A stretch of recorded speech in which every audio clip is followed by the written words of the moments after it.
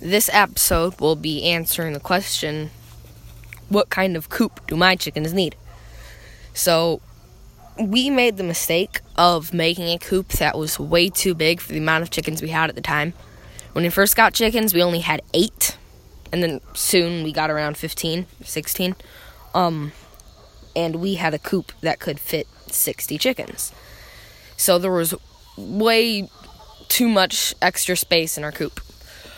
But actually, I don't think that really was a mistake, because the larger your coop is, the more surface area there is, and the less it won't fill up with stuff that the chickens leave really quickly.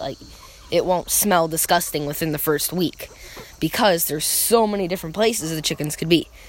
And with a smaller coop, you might need to change the bedding at least once every couple days or once a week. And that's what we had to do for our chicks, because they are in a small area, and that's what we still have to do.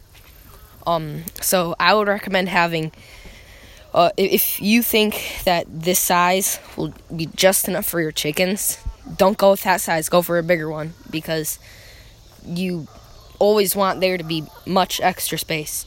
And in my opinion, I think raising chickens in cages is not good at all, but I assume that if you're listening to this, you're not rating this as someone who keeps chickens in cages. So I think that those coops, that it kind of has a indoor weatherproof coop and then kind of a huge cage around it, I think those are fine, because we've never done this, but I think that those are fine, because the chickens do have space outside to roam. They just don't have the option to fly over the walls, and you just have a roof on it instead. And I think that's nice, because now chickens can still fly, and you don't have to clip their wings.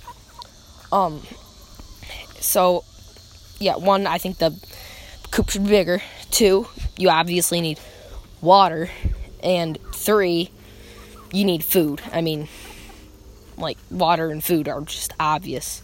And in your coop, of course, you want bedding, or you always want bedding in the nesting boxes. You don't have to put them on perches, since perches are really thin, and as long as you make them out of wood, not plastic, you'll be fine. Don't make your perches out of plastic, by the way, because it can wreck up chickens' feet sometimes. But the nesting boxes will need, bedding. The floor, what we do is we don't have an actual floor to our chicken coop. Our chicken coop is really low to the ground, to where nothing can get under it. It's just half an inch, and it has little wheels in the back. That way, you don't that way you don't have to clean out the bottom of bedding or anything, because it's just on the grass. And I mean, chickens are kind of wild and weren't always domesticated. And some chickens aren't domesticated now, even though they were bred mostly by us. But they can walk on grass and any natural surface absolutely fine, unless it's something like lava, which is natural. It's just, you would not expect a chicken to be walking on lava. I don't even know why I'm saying this. But, you want bedding on the nesting boxes. Won't need them on the perches, as long as they're wood or some other nice material that they can grab onto easily. And you'll need bedding on the floor, unless there is no wood floor or some other material. And then the last thing that I think your coop should have is a heat lamp. You just want to make sure that your heat lamp is not connected to any sort of wood. It's anything that could really burn.